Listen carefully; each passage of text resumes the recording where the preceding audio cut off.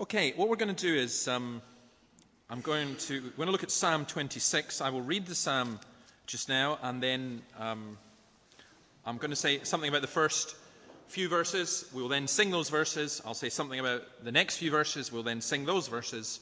We'll have communion, and then we'll finish with a singing. So that gives you some idea of where we're going. Psalm 26, a psalm of David. Vindicate me, O Lord, for I have led a blameless life. I've trusted in the Lord without wavering. Test me, O Lord, and try me. Examine my heart and my mind, for your love is ever before me, and I walk continually in your truth. I do not sit with deceitful men, nor do I consort with hypocrites. I abhor the assembly of evildoers and refuse to sit with the wicked. I wash my hands in innocence and go about your altar, O Lord, proclaiming aloud your praise and telling of all your wonderful deeds. I love the house where you live, O Lord, the place where your glory dwells. Do not take my soul along with sinners, my life with bloodthirsty men, in whose hands are wicked schemes, whose right hands are full of bribes. But I lead a blameless life. Redeem me and be merciful to me. My feet stand on level ground. In the great assembly, I will praise the Lord.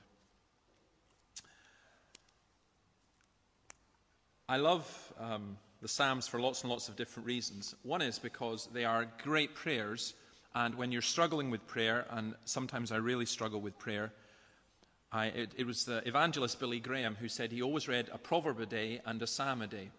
And that's not a bad thing to do. And I think every day I read, pray, or even sing quietly, so I don't wake the rest of the house, but a psalm. And just reading through them as prayers has been very, very helpful to me. However, when I came to this one, it was quite difficult to pray. I mean, if I asked one of you to pray just now and you stood up and said, "Vindicate me, O Lord, for I've led a blameless life," most of us would be looking at and thinking, who does he think he is? Or who does she think she is? And I hope David has a word with them, because we know them and they've not led a blameless life. And I have trusted in the Lord without wavering. That's a tough prayer. Test me, O Lord, and try me. Examine my heart and mind. Most of us are saying, Lord, don't look too closely. Please just forgive. Forget all the stuff that's there. I walk continually in your truth, or I do not sit with deceitful men, nor do I consort with hypocrites. Doesn't that sound a bit self-righteous and a bit pompous? And, when you think about the people you live with or work with or your friends that you have, it's a psalm that either seems out with our experience or it gives a description of a type of person whom we wouldn't really want to be. Someone who's full of themselves, someone who appears to be very self-righteous and judgmental and condemnatory of other people. Look at verse 11. I lead a blameless life. Redeem me and be merciful to me. Now, the psalm is not the impression that we get. Now, you may not get this impression, but a lot of people would, and I had to struggle with it and try and think, okay, what does it mean? And I think we approach it in the wrong way. And I hope that as we look at it this evening, it will help you understand, and I hope it will be a prayer that you could pray. Because what this psalm is, it is a personal confession of faith. And it's something that is very, very deep. What is being said here, it's a demand for sincerity. I mentioned this morning that I would say what Jesus hated the most, and what he hates the most is hypocrisy. And really what the psalmist is doing is he's coming before God and he's saying, I'm being honest. He's not playing games. He's not pretending. Now that is actually a whole lot harder than we might imagine. I think we find it quite hard to be honest with other people. We put on a face. You know what it's like. You're at home, you're really tired, and the door knocks and you see someone coming to the door, and you would maybe turn and say to yourself, or even if you're in a bad mood, to your family, oh no, I could do without this. And then you go to the door, and what do you hear? Oh, how lovely to see you. It's wonderful. Come on in. You just think, how does how does that work? Because it's not that you've got to go and be rude to people and things like that, but we find it quite hard to be real because sometimes we don't even know what real is. And I think in religion and in Christianity and in worship, it is so easy to be hypocritical. Now, that's why you have to pray for me, because I have to stand up here and teach God's word. And thankfully, it is God's word and not my word, and so it doesn't depend on the state of my heart or where I'm at. But nonetheless, it would be fundamentally wrong to be just a complete hypocrite in that sense. Paul, when he writes to the Philippians, says he's glad that Jesus is being preached, even though the people who were preaching it were doing it out of wrong motives, trying to get him into trouble. And you can be glad when the gospel is being preached, but I think we have to recognize just how much Jesus hates hypocrisy. And what the psalmist is doing here is he's setting up the difference between a Christian lifestyle and a Christian attitude and the hypocritical lifestyle, the hypocritical attitude. It is very, very easy for us in the culture and in the world that we live in, and given our own natures, to live in two different worlds. And a lot of us as Christians do that. And the psalmist, he's standing up before God and he's saying, no, I'm not living in two different worlds. I'm living for you. And that's what we really need to be able to say. So I'm going to look at verses 1 to 3 to start with, where he says, I believe. Then we'll look at verses 4 to 5, where he says, I reject. Then verses 6 to 7, where he says, I worship. And verses 9 to 12, I receive. So first of all, I believe. And here's the interesting thing.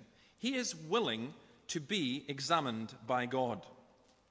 Now, we have a custom in the Presbyterian Church. I'm not sure, actually, if this is done. I'm sure it's done in the Church of Scotland, but in the Free Church, anyway, if you want to become a member in the church, you come and you meet with the elders. And I remember, I felt really very much for Donald tonight. Really did feel for you, Donald, because I remember when I went to meet with the elders in Buccleuch, and I was already a Christian and been a Christian for quite a while and was older and was a student and so on.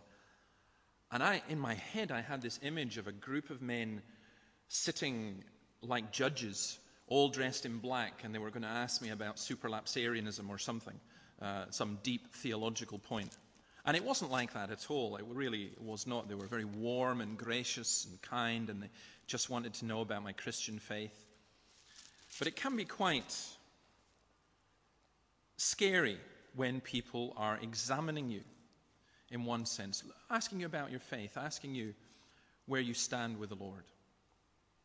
Well, the psalmist identifies something that's much more important, and that is being examined by God. Test me, O Lord, verse 2, and try me, examine my heart and my mind. Turn over to 1 Corinthians chapter 4 and verse 3, where Paul is defending his apostleship and saying what should happen. But in verse 3 he says this, I care very little if I'm judged by you or by any human court. Indeed, I do not even judge myself. My conscience is clear, but that does not make me innocent. It is the Lord who judges me. Therefore judge nothing before the appointed time. Wait till the Lord comes. He will bring to light what is hidden in darkness and will expose the motives of men's hearts. At that time, each will receive his praise from God. Now you tie that in with what is being said in Psalm 26, and you have, I think, a good understanding of what it is. We are asking God to judge us. We're asking God to examine us. We're asking God to test us. It is a very powerful and dangerous prayer to pray. Now, in one sense, it's stupid not to pray it because God will judge us anyway. But we're asking God to judge us just now. We're asking God to show us what's inconsistent, what's wrong, where we are going wrong. Rabbi Burns, oh, that God would give us the gift to see ourselves as others see us, is not what's being asked for here. We're not asking to see ourselves as other people see us. We're asking to see ourselves as God sees us. Now, I don't believe that God ever answers that absolutely in terms of seeing all the bad, or, to be honest, I'm not sure that in this life we could cope with either that or being able to see the intensity of the love that God has for us. But it's a very wonderful thing to say, Lord, please show me. Show me, test me, see if there's any wrong way within me, and change it. And you look at what he says. He says, he talks about belief. I have trusted in the Lord without wavering. Now, I have led a blameless life. He's not saying he's never sinned. That's not what it means. It would not make sense for David to say that of all people. In fact, in the previous psalm, he said, take away all my sins. It's not that he is standing in that sense and saying, I never ever commit any sin.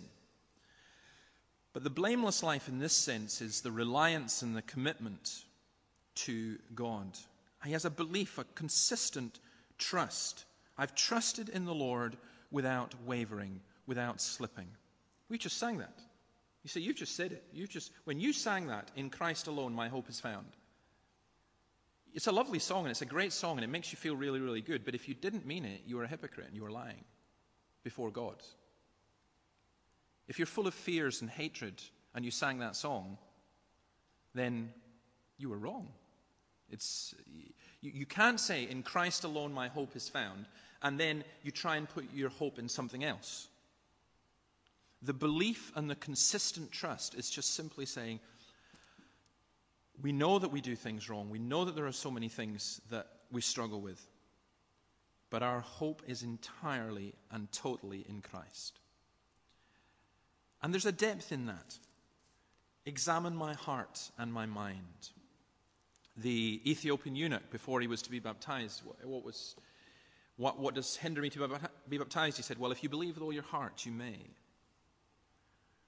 Now, belief with all one's heart is not an absolute belief, a total certainty in the sense that our belief and faith couldn't go any deeper. But what it means is, it's not half-hearted Christianity. It's not saying, I will try this out for a little while and see how I get on, or I will give God this part of my life. It is, God's got the whole lot. A half-hearted Christianity is no more possible or right than a half-hearted marriage. If you take your vows when you're getting married and you've got your fingers crossed, or you take your vows and you're really thinking, well, to have and to hold from this day forth till death do us part, maybe. We'll see how it works out. Your marriage is doomed. It's a total commitment. You may say, well, I can't know that I'm going to make a total commitment. I don't know what I'll be like in a year. I don't know what she or he will be like in a year. No, it's a total commitment. And we make a total commitment to Jesus Christ. There's a real depth. And in fact, that's what we want more and more. We don't want shallow Christianity. We don't want thousands and thousands of Christians in Dundee who are shallow.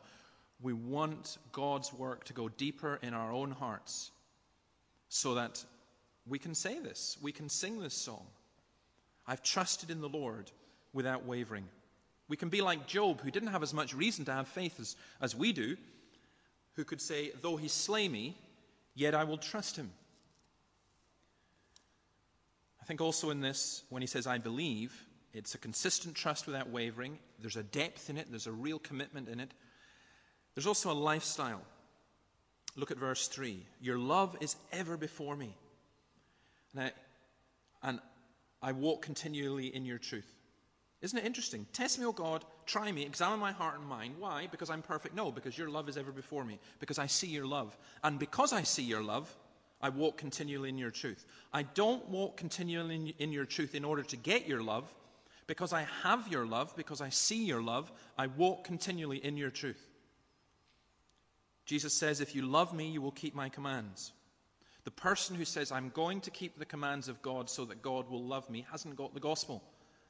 The person who says, I love God because he loves me, and therefore I will keep his commands, has grasped the gospel. And that's what the psalmist is saying. He's saying, I believe, I really, truly do believe. You may say, I believe, Lord, help my unbelief. You may struggle with so many different things, but if you have that deep-rooted, sometimes you can't even explain it, where you say, I believe, I really do believe. It's not a wishful faith, it's not just I hope in a human sense, not in the biblical sense. It's I believe, I really do believe. And that's what he's saying. And if you are a Christian, you should be able to say that. And if you are not a Christian, you need to be able to say that. Verses 4 and 5, the second part, he says, I reject. I do not sit with deceitful men, nor do I consort with hypocrites. I abhor the assembly of evildoers. Do these verses sound arrogant, self-righteous, pharisaical? They do if we don't grasp them. The first thing to note is this is not about social preference, but it's about spiritual alignment. In other words, it's not saying, I don't mix with those sort of people because they're not our sort of people. It's not saying I don't mix with the poor, or I don't mix with the snobby, or I don't mix with the drunkards, or I don't mix with it's not about a social preference, who you'd like to have a party with or who you'd like to have a meal with. It's about spiritual alignment. It's about who you're standing with. It's about when there are sides and the question is being asked, who is on the Lord's side? I don't consort with hypocrites. Come out from among them and be separate. Evil and wickedness. I don't want to be part of it. Now, how does that work out? I've seen far too many Christians, and for some of you this will sound shocking, but just bear with it a minute, because there's other examples that you may find closer to where you're at. But I've seen far too many Christians who on a Friday or a Saturday night can go out with their mates and get drunk, and on a Sunday be in church asking for forgiveness and wanting some kind of Protestant absolution. I've seen far too many Christians who will come to church and mouth words of praise and even pray, but when they have a dinner party and they have people around in their home and the people who are around in their home are mocking and blaspheming, they just be silent and join in it. And I've seen far too many Christians for whom, when a mockery is being made of Jesus Christ in their sport or in their recreational time, they've kept silent. I was convicted of that myself once when I was playing football on a football field, and one of our opponents was using the name of Jesus all the time as a swear word. And a friend who was with me, who was a Christian, went up to him and put his arm around him and said, listen, swear all you want. He said, use whatever words you like, but please don't use Jesus' name, because he's kind of special to me. I thought, wow, that's just... And the guy said, really? He said, I was only using Jesus' name because I thought you wouldn't be offended by it. You mean I can use other words? And the guy says, yeah, use whatever words you want. He said, doesn't bother me. But he said, that does bother me. That actually hurts me. It was actually one of the most powerful testimonies. It was just done quietly. It wasn't done as a fuss. It wasn't lots of people around. I was just really, really amazed by it. The psalmist is not saying you don't have friends who are Christians, who are not Christians. That would be a complete contradiction of New Testament Christianity. He's not saying that you don't go out with your mates. He's not saying that you insist that if you do, that they have to come with you to a religious service. He's not saying anything like that. He's saying that you don't align yourself with the wicked. And that might mean that when you are with your friends, or when you are with your workmates, or when you are with other people, sometimes you are going to be called upon to do something that is contrary to where the gang is going, to where the group is going, to what everyone else, that's different. And you don't even need to make a big fuss about it, but it will be noticed. When the students return for Freshers' Week and so on, and I hope this tradition still doesn't exist, but there was a tradition here, as there was in many Scottish universities, of you go on a pub crawl and you get yourself absolutely drunk and so on. Now, I know Christians who refused to go anywhere near that, and that was fine. But I also know other Christians that what they did was they went with the other people, but they just didn't drink. They played pool, or they had one drink, and that was it. And people might mock them or might laugh at them or might have a go at them. But they were choosing. They reject. And I just have this concern that there are far too many Christians who, when they're with Christians, or when they're in church, or when they're with people who believe the Bible, behave like Christians, but when they're with non-Christians, they behave like non-Christians. And then use the excuse of witness. Well, I want to be friends with them in order to win them. You don't win them if you've got nothing to win them to, if there's nothing different about you. And that's what the psalmist is saying. He's not saying, I'm a snob. He's not saying, I don't want anything to do with non-believers. He's just simply saying, I choose to follow Jesus, and that includes in my relationships. I reject the assembly of evildoers and refuse to sit with the wicked. Now, I think in the New Testament terms, that is particularly demonstrated in the church. That when a church is being hypocritical, when a church is denying the gospel, it's madness for any believer to stay in that church, even to be a witness. It's not demanding that churches be perfection and all the rest of it, but it's just simply saying, no, I'm just not going to play those kind of games, whatever the cost. So, I believe, I reject. Let's sing these words, please. Psalm 26. We're going to sing verses 1 to 6. Declare me innocent, O Lord. I've walked in blameless ways, and I have trusted in the Lord, not wavering all my days. The tune will be St. Member. Let's stand and let's sing, please. Let's continue to go on to look at the verses 6 and 7. We sang verse 6, but here he's saying, I worship, I believe, I reject, I worship. And this is about the worship in the house of God. Between the altar in the temple, or between the altar and the tent, stood what was called the laver, which was a place where they washed before they went in to worship, where the priests washed their hands.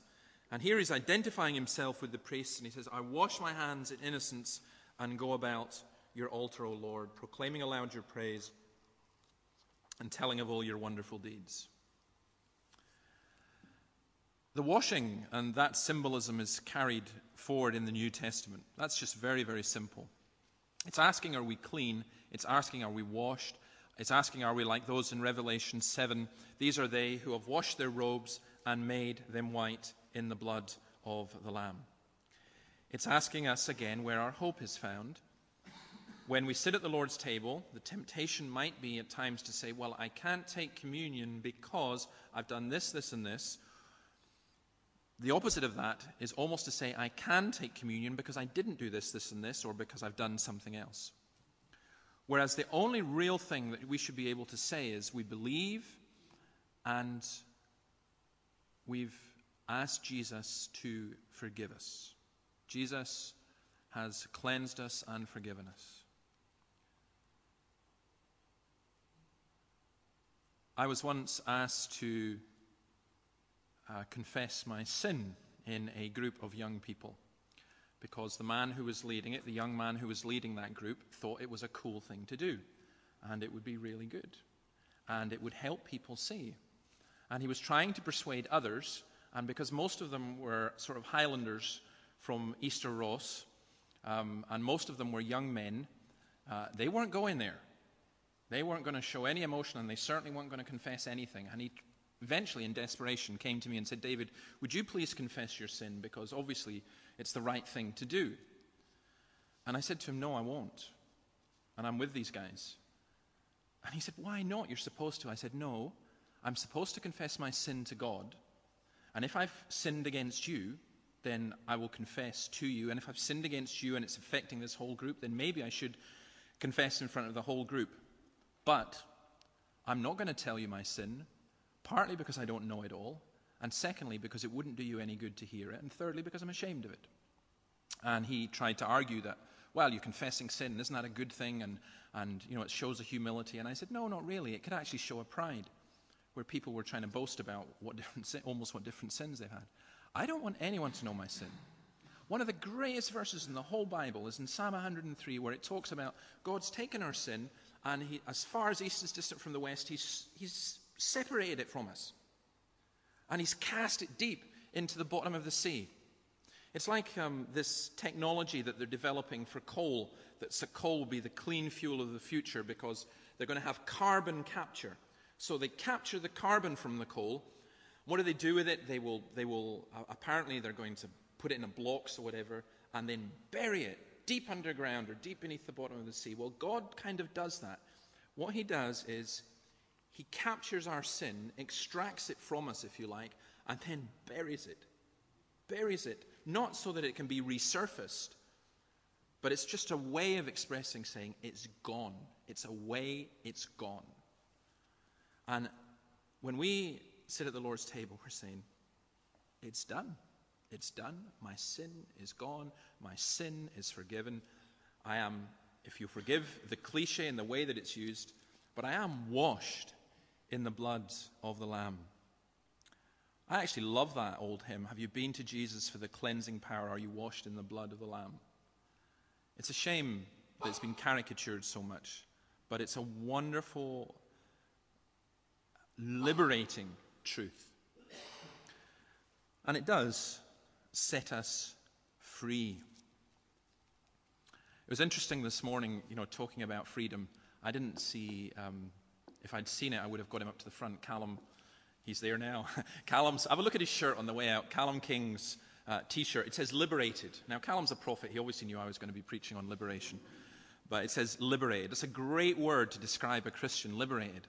And then there were two apt illustrations straight away afterwards, because some of you may have missed the drama this morning, and I might as well share it with you, that first of all, Fraser and Samuel got themselves locked in the library. And there was no way to get them out. I didn't have a key. The main library wasn't open. The student union wasn't open. There was no staff around, and these two boys were locked in. Well, Gareth Spider-Man Moller climbed up through the roof. And I mean, this is the lowering the man. He actually went through the roof, took the panel out, dropped down in, rescued them, came out, and everyone was really, really, happy about this, and this was great. But then, lo and behold, this is the dailies for you. Lo and behold, Mrs. Daly came to see how things were going, and Rosie was in the wee prayer room there. And I couldn't believe it. I went to open the door to get my bag and all my stuff, and there's Rosie with the door locked. And she was stuck. And this time, there was no way through the roof. And we're going, sweetheart, just turn this and turn. She wasn't able to. So I thought, what am I going to do this time? So I went away to try and see if I could find some security stuff. And I saw Gareth Spider-Man Moller again, taking his shoes off, believe it or not, about to start climbing up the glass wall. I said, Gareth, please don't do that. I can't. No, don't do it. And like all good members of the congregation, he completely ignored me and carried on. And as I was dashing all over the place, trying to find someone before Gareth, I saw him, barefoot, climbing up this glass wall, and eventually hanging from the window. And I thought, he can't get in the window, it's too narrow. Well, it didn't matter. He just unlocked it and did something that I would find impossible to do on the ground, never mind dangling bare feet, I don't know, 20 feet up or whatever it is. And he got in and he rescued Rosie, to the scenes of great rejoicing as well. I actually thought, I mean, it's just bizarre, but I thought, in a sense, it is a great, great illustration. We lock ourselves in, and Christ rescues us, and then we go and lock ourselves in again, and he rescues us. When we come and take communion, some of you, if you're honest, you're going to say, the last time I took communion, I said to the Lord, I'm never going to do that again. And you were so grateful for what the Lord had done for you. And you were so thankful. And right now, you're sitting and you're feeling really guilty because you never kept what you really meant it. You did mean it. But sin is just so deep-rooted, like a deep, deep cancer in your life. But I come and I wash. Jesus forgives. He says, I proclaim aloud your praise and telling of all your wonderful deeds. Psalm 40, Psalm 78 are two examples. One is a personal song of thanksgiving. The other is a corporate song of thanksgiving. The psalmist never, ever, ever stands up and says, I want to thank you, Lord, because I've led a blameless life. He says, vindicate me, Lord, because I've trusted in you. I've led a blameless life. He doesn't say, I want to thank you. He thanks the Lord for what the Lord has done. That's what we do. 10 lepers were cleansed. Only one returned to give thanks. We speak to one another with psalms and hymns and spiritual songs. We proclaim and we praise. And we love. I love the house where you live, O Lord, the place where your glory dwells. That's an expression of choice. Again, that's tied in with the not consorting with hypocrites. That's him saying, my heart isn't with the wicked. I love the Lord. I love his people. I remember one time I stayed in a student flat in Edinburgh, down Leith Walk, and I wanted to go and watch a football match, and there were 4 pubs on the corner of our street. Each corner had a pub. And I went into one, and I was sitting watching, I can't even remember what the game was. I think it was a Scotland game. And I just remember sitting there with a drink and all the people around me, and I just thought, my heart's not in this. These are not my people. This is, much as I get frustrated and annoyed with the church, this is not where I belong. These are not my people. David is saying, I love the Lord. I love his people. He's saying God's glory dwells in his temple. And he's delighted at that. I love the house where you live, O Lord, the place where your glory dwells. Now, in New Testament terms, that does not refer to the temple, and I don't even think in Old Testament terms it really did. It absolutely refers to the people of God. And a mark of being a Christian is that you do have a real love for the people of God. The Word, John 1:14, the Word became flesh and dwelt amongst us. And he's amongst us now, where 2 or 3 are gathered. He's amongst us. This is why one of the more subtle assaults of the devil has been to cause Christians to say, well, I love Jesus, but I can't stand the church. I used to say that. Self-righteous nonsense. I love Jesus, but I can't stand the church. And what does Jesus say? I love the church and died for the church. Oh yeah, I know that, but no buts. I've greatly enjoyed reading this book called Christianity and Liberalism by Grisham Machen, and I just read the last bit of it this afternoon, and I wanted to share this with you because this was written in the early 1930s, and if it was true then, it's very, very true now. It's a brilliant book about the difference between biblical Christianity and what people call liberal Christianity, and it's showing that they're 2 completely different religions. Well, this is one thing he says about the church, about loving God's people.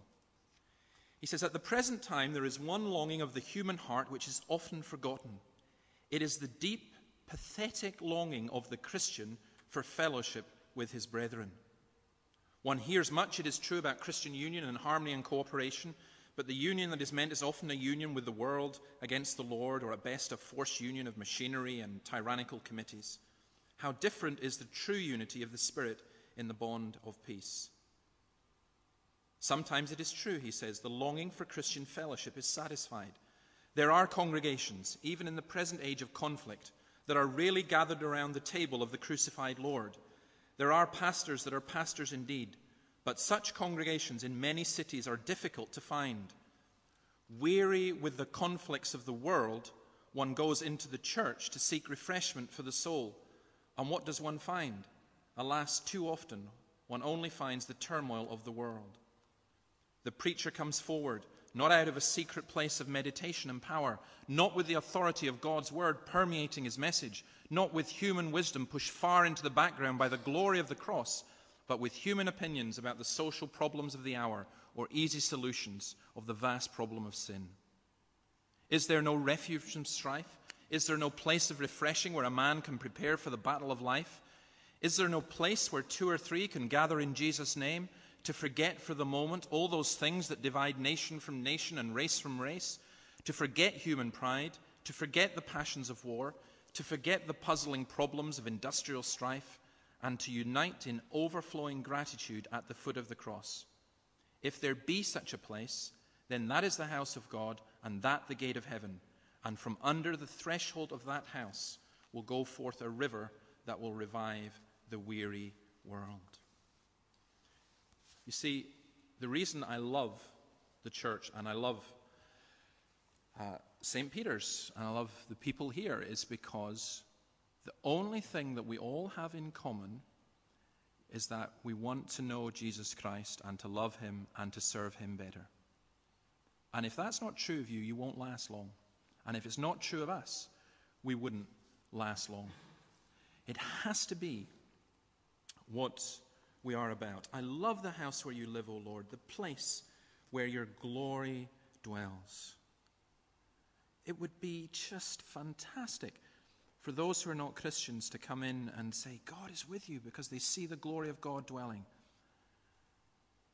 And just as fantastic for a Christian to say, you know, my heart is broken because I can't go and worship with my brothers and sisters today.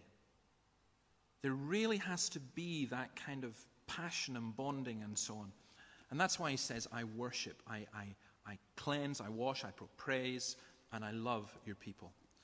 Now, we'll sing these words, and after we sing them, we will take the communion. I'll just simply say just now that is it's so tied in about whether we take communion or not. Because when we take communion, we're doing two things. We are acknowledging the body of Christ in terms of what he has done. So we are being washed, and we are praising, we are proclaiming.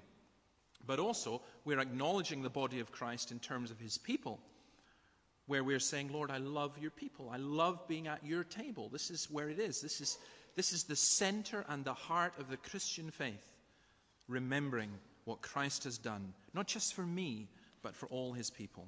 So let's sing Psalm 26, verses 7 to 12. Tune will be Balerma. Okay, Psalm. Sweep not away my soul, O Lord, with those... Oh no, beg your pardon. We're in verse 7. I'll tell of all your awesome deeds, proclaiming loud your praise. That's where it should be. That's it, yeah. Your glory fills your dwelling place. I love your house always. Let's stand and sing. Let's read the warrant we have in 1 Corinthians chapter 11. I received from the Lord, verse 23, what I also passed on to you. The Lord Jesus, on the night he was betrayed, took bread, and when he had given thanks, he broke it and said, This is my body, which is for you. Do this in remembrance of me. In the same way, after supper, he took the cup, saying, This cup is the new covenant in my blood. Do this whenever you drink it, in remembrance of me. For whenever you eat this bread and drink this cup, you proclaim the Lord's death until he comes. In the psalm, it says, I proclaim aloud your praise. We sing that, but when we take the bread and we take the wine, we proclaim the Lord's death until he comes. And we do what it says in that last verse we sang. We, with confidence, praise the Lord of grace in the people's gathering. We praise the Lord of grace.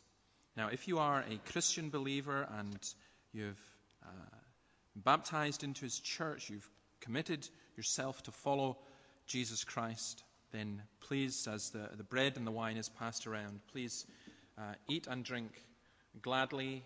If you are a visitor here, what we normally do when the bread comes, just take some, prayerfully take it and eat then, and same when the wine comes as well. If you're not yet a Christian, or you're not sure, then please don't take it. It's of no value to you whatsoever.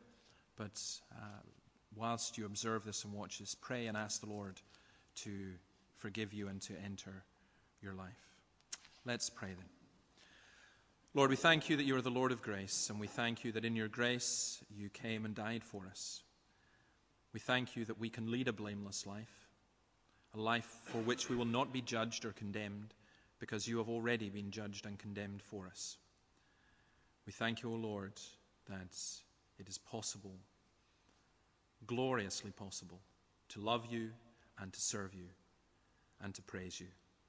And that's what we do as we accept these gifts from you, and we ask that we would be strengthened and our faith would be renewed and our sense of forgiveness and joy would be restored. In your name we ask it. Amen.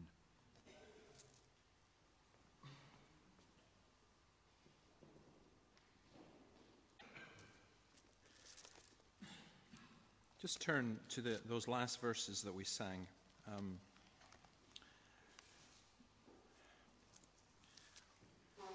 I worship, I receive, verses 9 to 12.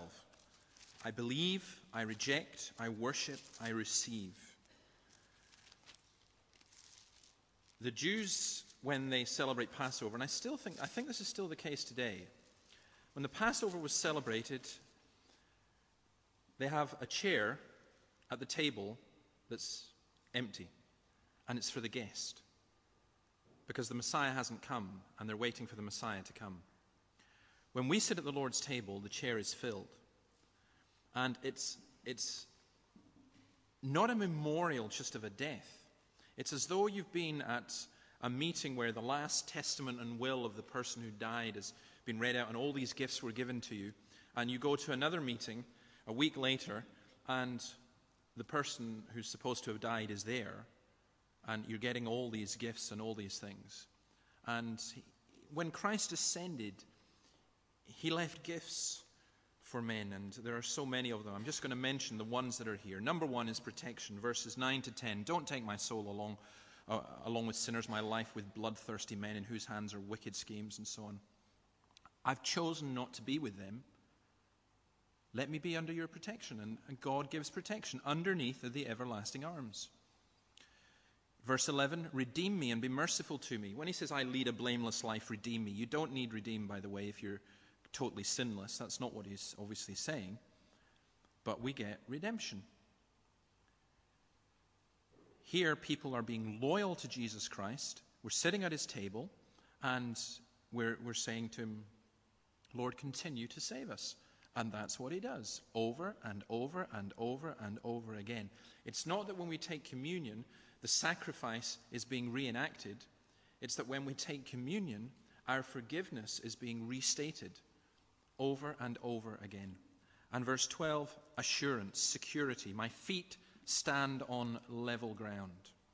It's a very defensive psalm at the beginning. Vindicate me, O Lord.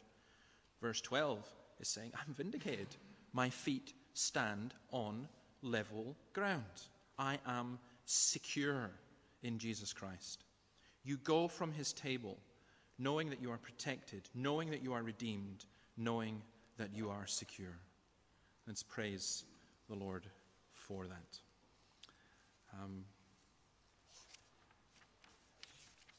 Let me just pray and thank God. Lord, thank you.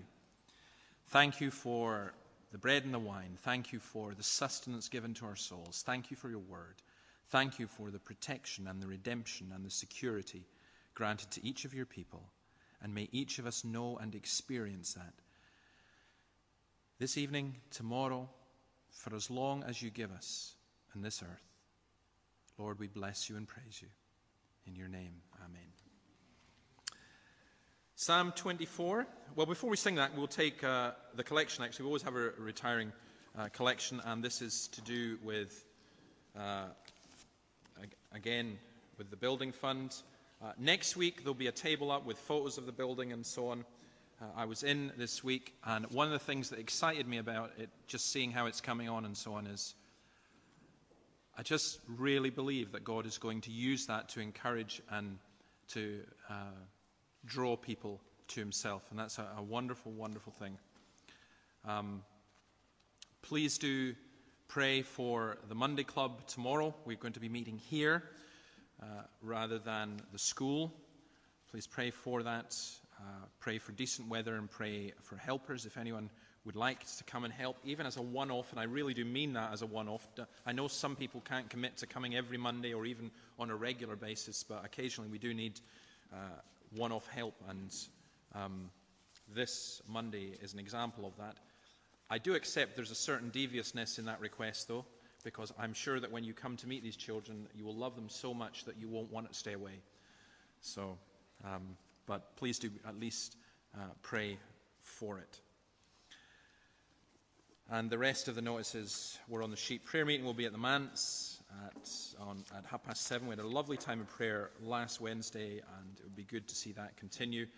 Fellowship groups, they're all set up, and at the back there's information about them. If you're not on one, then, as I said this morning, please let me know. We believe that they are very helpful in the life of the congregation. Let's finish singing Psalm 24, verses 7 to 10. You ancient gates, lift up your heads, you doors, be opened wide. So may the King of glory come forever to abide. Let's Let's stand and sing to God's praise and remain standing for the benediction.